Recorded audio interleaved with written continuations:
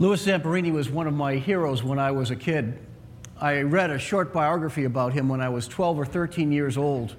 And the next year I started running track, and I was thinking of him and the way that he conquered some of the enemies in his mind and some of his fears.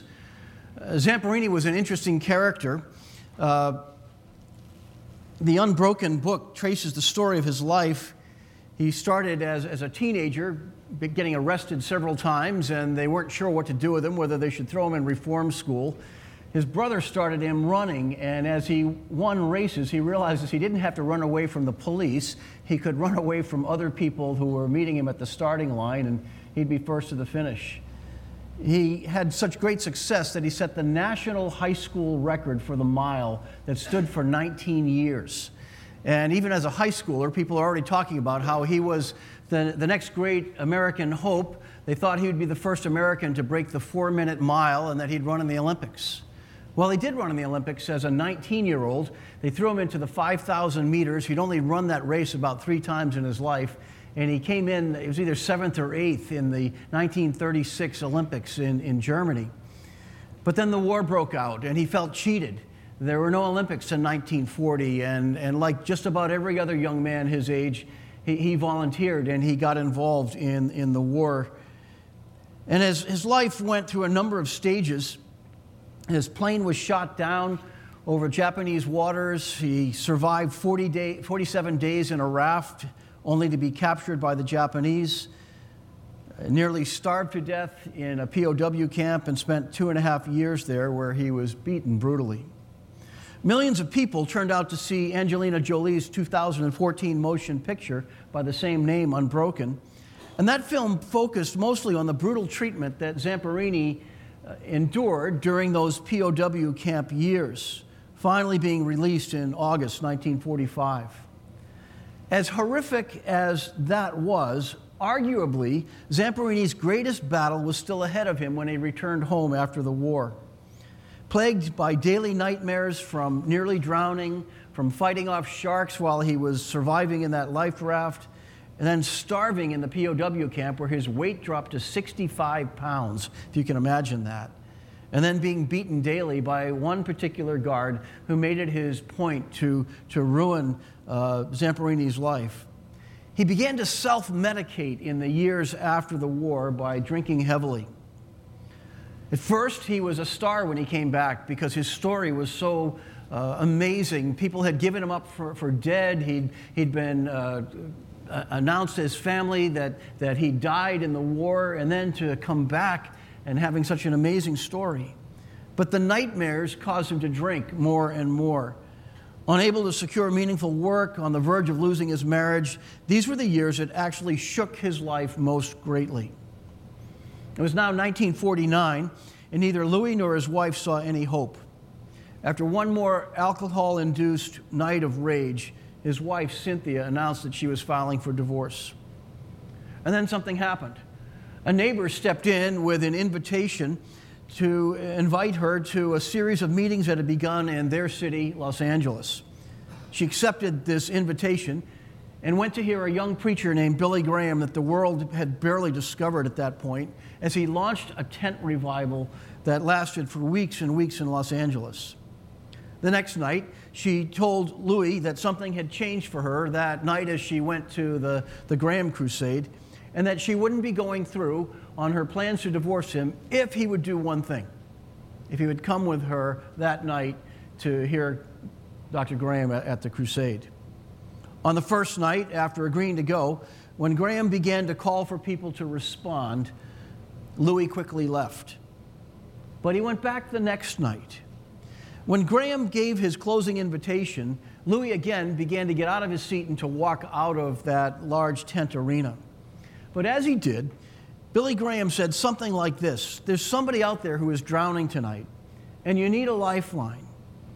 And as he heard those words, Louis remembered the days that he'd spent in that life raft floating on the sea, not sure if he would live.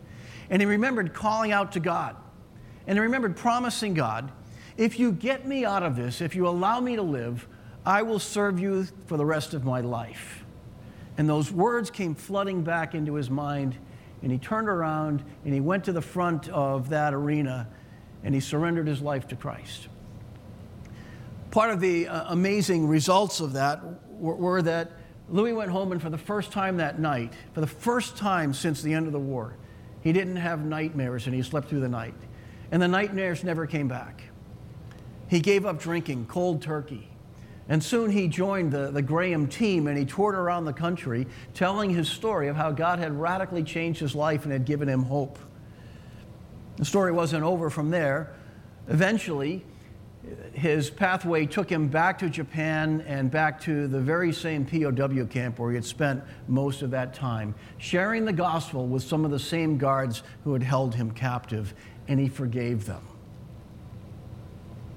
Here's my question. Can that same kind of unshakable hope help people like you and me today in the world we live in?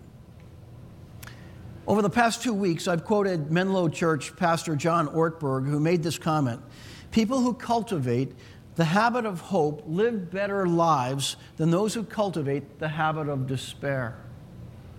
That's not a universal truth that applies to every single person in the world, but it is generally true that people who cultivate this habit of hope tend to live more productive, better lives than those who cultivate the habit of despair. And we're going to put this concept to another test this morning. As we continue our series on the School of Hope, we're going to look at 4 keys to unshakable hope that are found in Psalm 62. Here's the main idea that I want to get across this morning. Unshakable hope comes from trusting the rock that never moves. It's a very simple concept. But unshakable hope comes from trusting the rock that never moves. The Bible in the Old Testament refers to God the Creator at times as a rock. And in the New Testament, it refers to Jesus several times as the rock of God, the rock of our salvation. So I'd like to walk you through 4 keys to unshakable hope that all rise from this Psalm 62, a Psalm of David. Here's the first one. We find rest at the rock.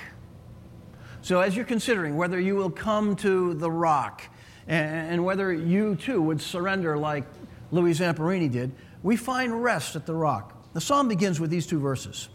Truly my soul finds rest in God. My salvation comes from him. Truly he is my rock and my salvation.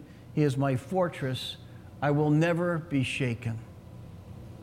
King David wrote this psalm at one of the lowest points of his life. What was going on was that his son Absalom had been planning against his father for 4 years, plotting against him. Absalom had left the royal city of Jerusalem, attempting to set up another throne in Hebron, a city in Israel, which was where David first reigned from in the earliest part of his years as the king, while he was building the city of Jerusalem.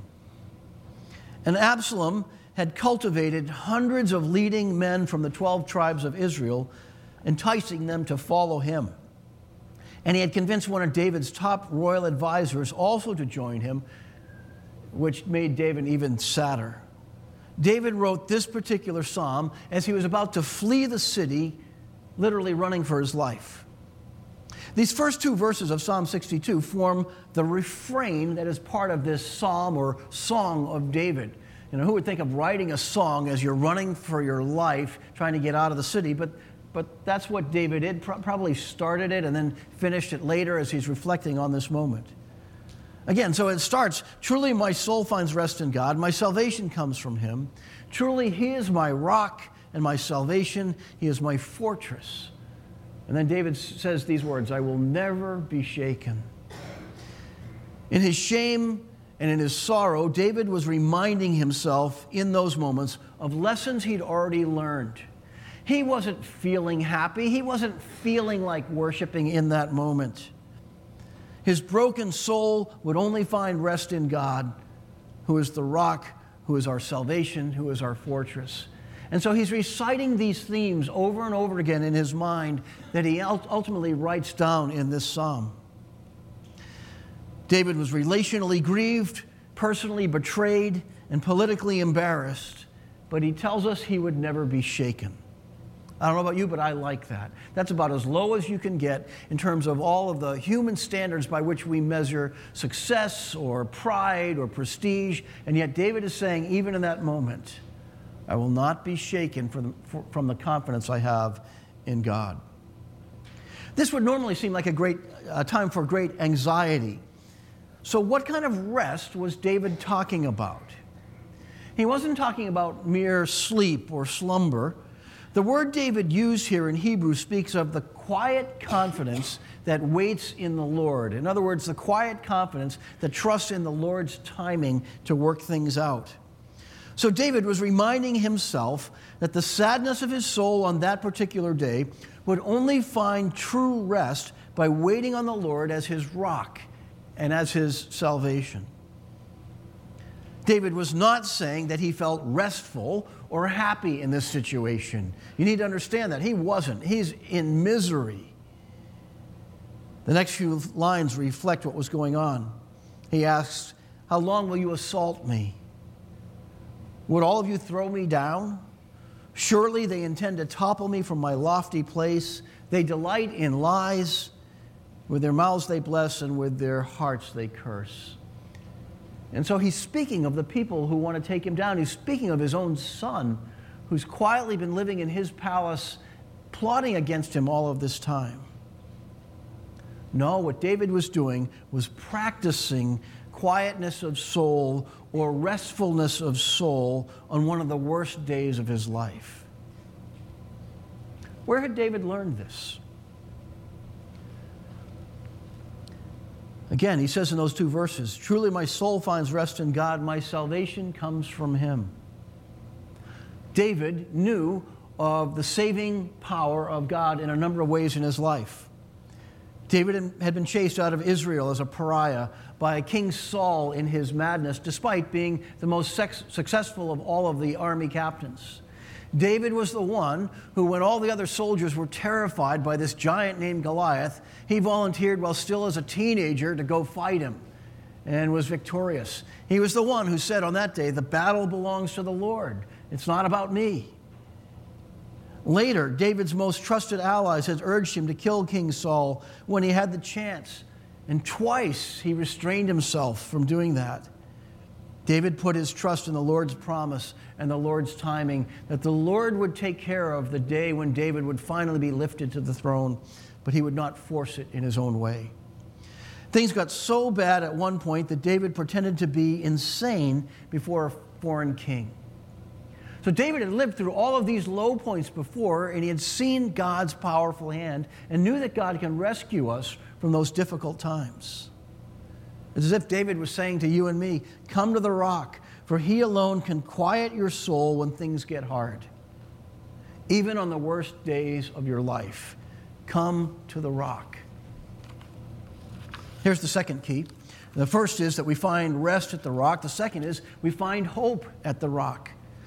So the same theme is repeated, but with a slight change just a few verses later. Verses 5 and 6 pick up this refrain in the psalm.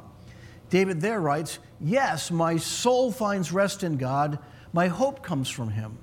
Truly, he is my rock and my salvation. He is my fortress. I will never be shaken." Here in verses 5 and 6, we hear this same refrain repeated, yet there is one key difference. David takes out the word rest and he replaces it with hope. My hope comes from him. This is like tweaking the chorus of a song in order to make a very subtle point.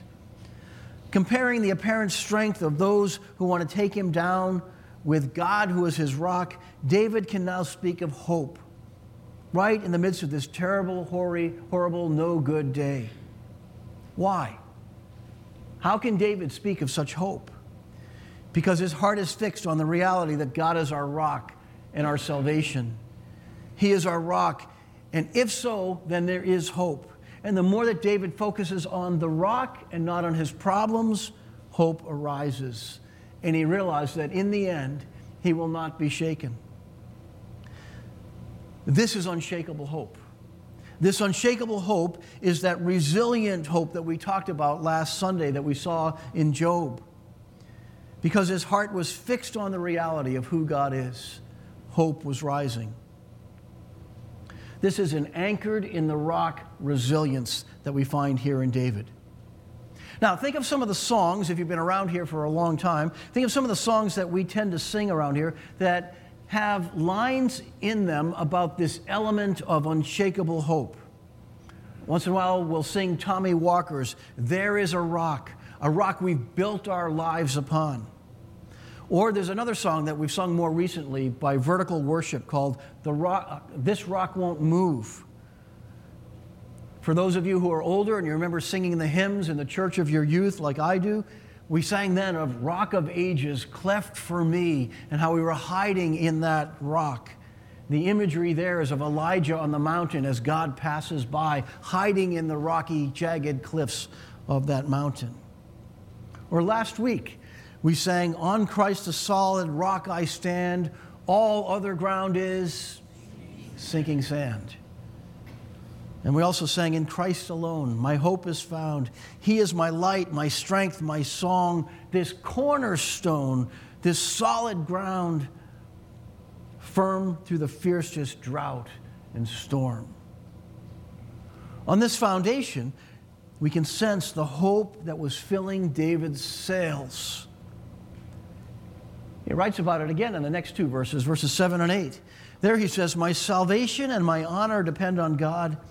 He's not just my rock," David writes. "He's my mighty rock, my refuge." You can almost feel his confidence growing line by line. And then in verse 8, he starts to preach a little bit. "Trust in him at all times, you people. Pour out your hearts to him, for God is our refuge." So God is not just any old rock. He's our rock. He's our mighty rock. He is my refuge and your refuge. What's a refuge? A refuge is a safe place that you run to in order to get out of the storm. Question: is this a bad day? Or a bad week? Or a bad season? We all have them. Maybe you've just come off one. On his worst day, David adds for us, "Trust in him at all times, you people. Pour out your hearts to him, for God is our refuge." This is the psalm that David wrote on the day when it was discovered that his son had been plotting and that Absalom's armies were on their way to Jerusalem. And David tells his household and his cabinet and all the people who are loyal to him, "Get out, we've got to flee, we've got to get out of the city. If we don't go now, we're all going to die." And he's imagining his own soldiers beginning to line up to fight against this son whom he loves so greatly. And he's torn with this anguish of soul over the direction that his son is taking in absolute opposition to him and his desire to live. And which one would he choose? So these keys to finding unshakable hope. First, we find rest at the rock. Then we find hope at the rock. Here's the third key. We find safety at the rock. Let me go back a little bit, verses 5 and 6, and then add verse 7 in there. Verse 5 says, "Yes, my soul find rest in God. My hope comes from him. Truly, he is my rock and my salvation. He is my fortress. I will never be shaken." And now he adds, "My salvation and my honor depend on God. He is my mighty rock, my refuge." Hope is always something that is tied to something else. Hope has to be anchored in something that gives us a reason for that hope's existence. So the question is, what was David's hope in? Again, he tells us in that refrain in verse 2 and verse 6. "He is my fortress, I will not be shaken. He is my fortress, I will not be shaken." And then he adds, "He is my mighty rock, my refuge." These terms, fortress and refuge, are words of safety. Why did David need safety? Well, remember, Absalom is trying to kill him. Absalom wants the throne, and treachery was abounding. David finds out that for 4 years, Absalom had been hanging out each day at the city gates, in effect the courtroom or the place of local business. And each day, as people would come from the small towns and villages around Israel, they would bring their complaints, hoping that some emissary of the king would hear their complaints and bring them to David the king so that they would get some kind of justice or satisfaction. And so Absalom would gather early in the morning, and he'd listen to all these people and their complaints, and he'd say, only if I could be appointed as an emissary of the king, then I would surely bring your complaints forward, and you would get justice. But David, my father, doesn't have time for you. And he began to cultivate this loyalty in town after town or village after village. And eventually he persuaded some of the princes and the royalty who were a part of David's entourage that he would do a better job than David, that David had been king too long, and it was time to push David off the throne. And Absalom would get results for the people. Do you hear this populist kind of appeal? Sounds good, doesn't it? And eventually the point came when he asked his father if he could have permission to move out of the palace and to move into their old residence in Hebron, not telling David that what he was longing to do was to set up a puppet kingdom and reign on the throne that his father had previously reigned on and start a rival government that would become a threat to David. After 4 years of this, things began to turn, and many of the people were with Absalom. In 2 Samuel 15:13, we read that a messenger came and told David, the hearts of the people are with Absalom, and with this news, David and everyone who is with him begins to flee. In verse 23 of the same chapter, we're told, quote, the whole countryside wept aloud as the people passed by. And so there's this picture we have of David and his entourage leaving the city of Jerusalem. They're climbing up the Mount of Olives on their way escaping. And all the people who live in and around Jerusalem are weeping as David, this king that they love, is leaving the city in fear for his life. And they're wondering what kind of chaos is going to hit. Not only is this a bad day for David, this is a bad day for everybody who loves David. This is a bad day for everyone around Jerusalem. There is an army coming in the other direction. And as David gets to the top of the Mount of Olives, the messengers say that Absalom's soldiers had arrived on the outskirts of the city. What an amazing picture the book of 2 Samuel gives us about why David wrote this psalm. Add in then one more heartbreak. David learns that Ahithophel, who is one of the king's counselors, in other words, one of the wise people who David consorted with day in and day out and solved problems with, goes over to Absalom. And this adds insult to injury. We see one final picture of King David in 2 Samuel 15, verses 30 to 32. Leaving Jerusalem, they're climbing the Mount of Olives. And think of the Mount of Olives. This is where Jesus gathered with his disciples after the Last Supper, and they sang a song, and they had a final prayer that night before Jesus went out to pray in the garden and finally get arrested. This is a place of great significance. So complete this picture. They've gathered in that place of worship and prayer, and we're told that David was climbing up the Mount of Olives in bare feet and with a covering over his head. And that all the people in his entourage wore coverings over their heads. You know why? It was a sign of mourning and a sign of sadness.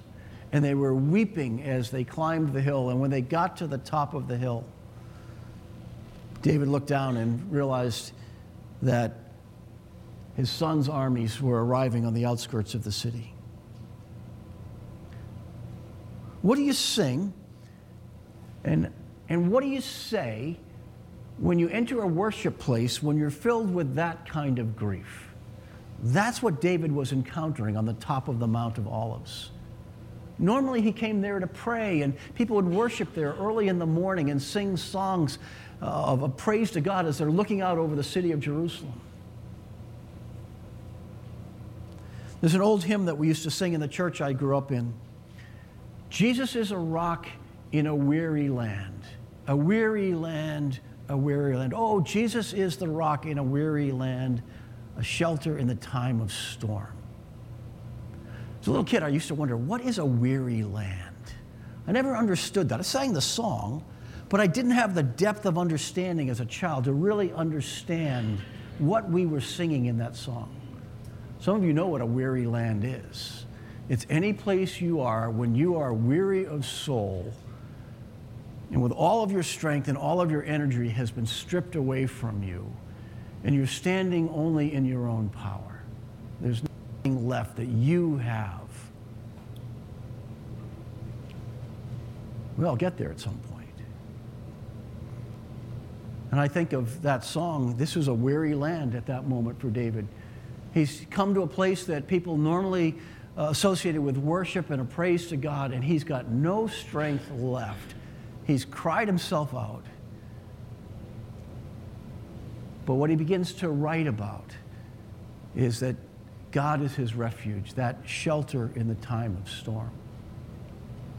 Last night, as I was reviewing this song came back into my head. I haven't sung that song for 40 years, but it just came flooding out. Oh, Jesus is a rock in a weary land, a weary land, a weary land. Oh, Jesus is a rock in a weary land, a shelter in the time of storm. There's so many songs and hymns about God our rock, as Jesus is our rock, flood out of Psalm 62, which was written on one of David's absolute worst, most discouraging, most depressing days. Think of that. When you and I attempt to write down our thoughts or attempt to praise God in the midst of our sadness, there is greatness that flows from those moments. Because we are at our most honest level in those times. We are at our most honest level before God, knowing there's nothing left that I have to give you. All I can do is announce that you are my rock, and I can focus on you and throw myself into your strength. And that's what David was doing in that moment.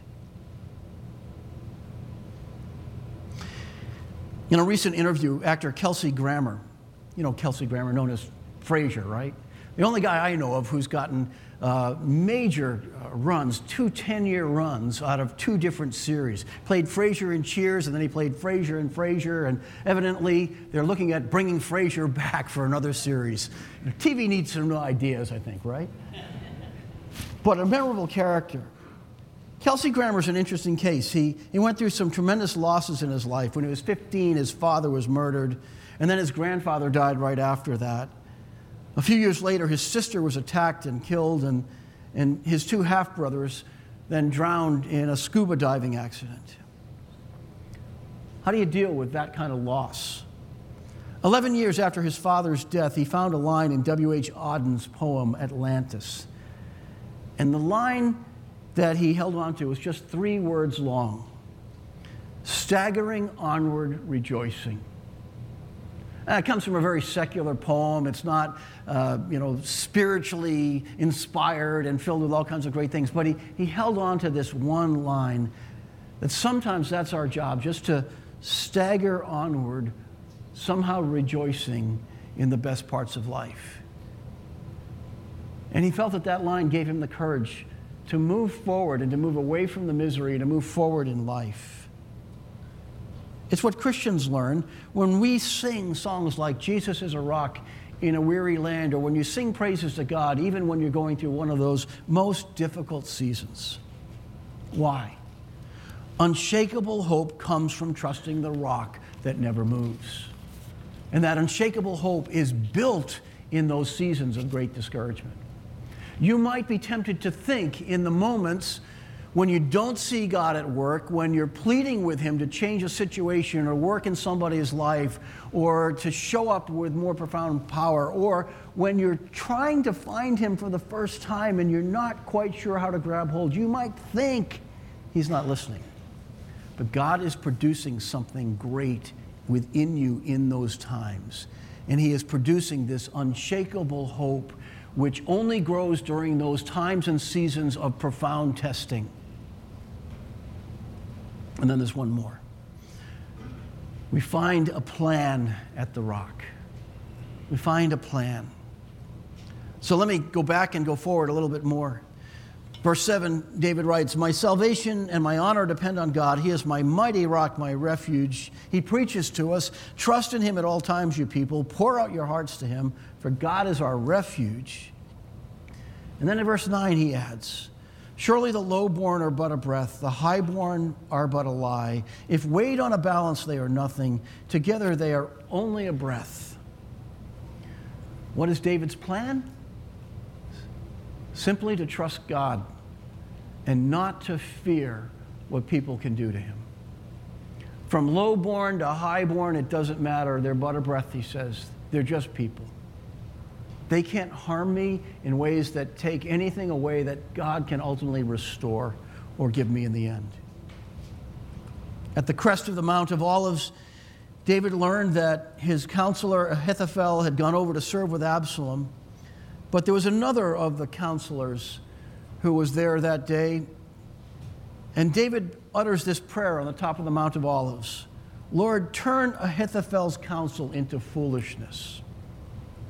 He sends the second man back to Absalom in order to be a spy for David and said, maybe just your presence there will mess up plans.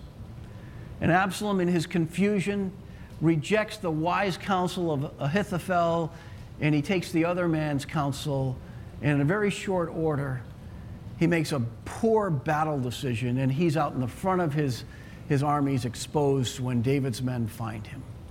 And it's a grisly end. He dies in the battle, but it all ends in that moment. Exactly what David prayed for happened. That Absalom's mind had become confused, and he took bad advice. And as a result of that bad advice, within days, the battle was over. The revolt was finished.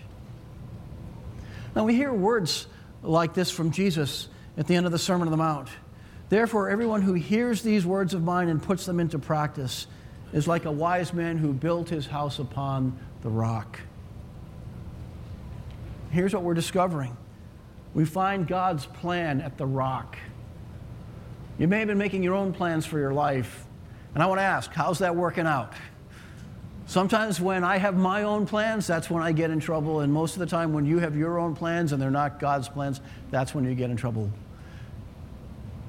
But when we meet God at the rock, he unfolds his plans for us, and they are always better. Charles Stanley has a favorite quote of mine. He says, "God has a plan and Satan has a plan." The beauty of Satan's plan is it's actually pretty good, that he will give you some of what you need, but always at the wrong time and always in the wrong way. You get it faster. God's plan is always better, though. He gives you everything that you need, but only at the right time and only in the right way. And we often get seduced into not waiting for God's plan, and we take the quick and easy plan. As you contemplate Jesus, the rock, turn your life over to him. His plans are always better than our plans. No, you don't know exactly how it's going to unfold step by step. That's part of the beauty of the whole deal. That's why there's risk involved. But in the end, you get God, you get grace, you get a shelter in the time of storm.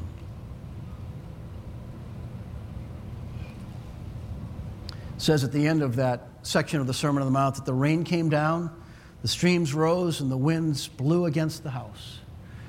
But the house built on the rock stands. I think this picture that David is giving us in Psalm 62 illustrates part of what Jesus was talking about years later when he gave the Sermon on the Mount. So this is how I'd like to wrap this up today. Like the song that says the rock won't move, we are discovering things about the rock. We find rest at the rock. We find hope at the rock. We find safety at the rock. We find God's plans unfolding at the rock. Jesus is the rock in a weary land, a shelter in the time of storm. And he bids you and me to come and to find unshakable hope as we tie ourselves to the rock that never moves. Does that make sense to you? I hope it does. Let's pray.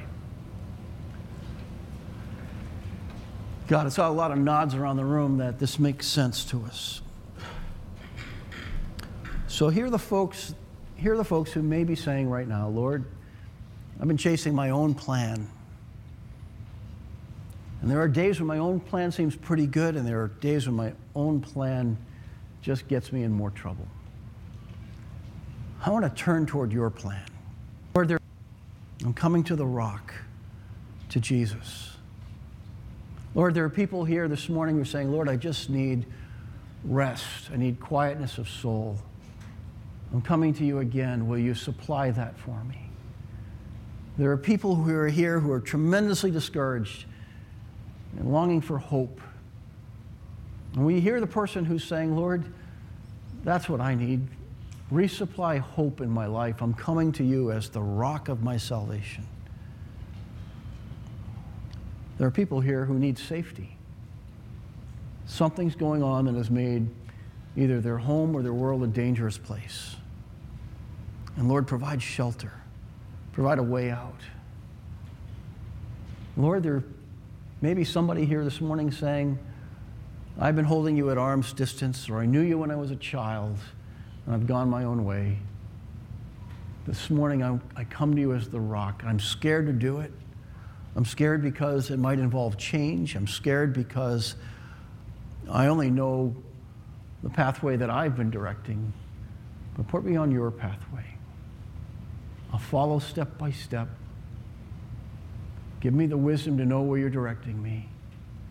Lead me to all of these things, to rest, to hope, to shelter, to a better plan. I will trust that Jesus is my Savior.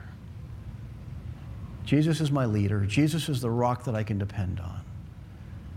Here I come, doubts and all. And Lord, I ask that you will fill each person with exactly what they ask for this morning as they come to the rock. We pray this in Jesus' name. Amen.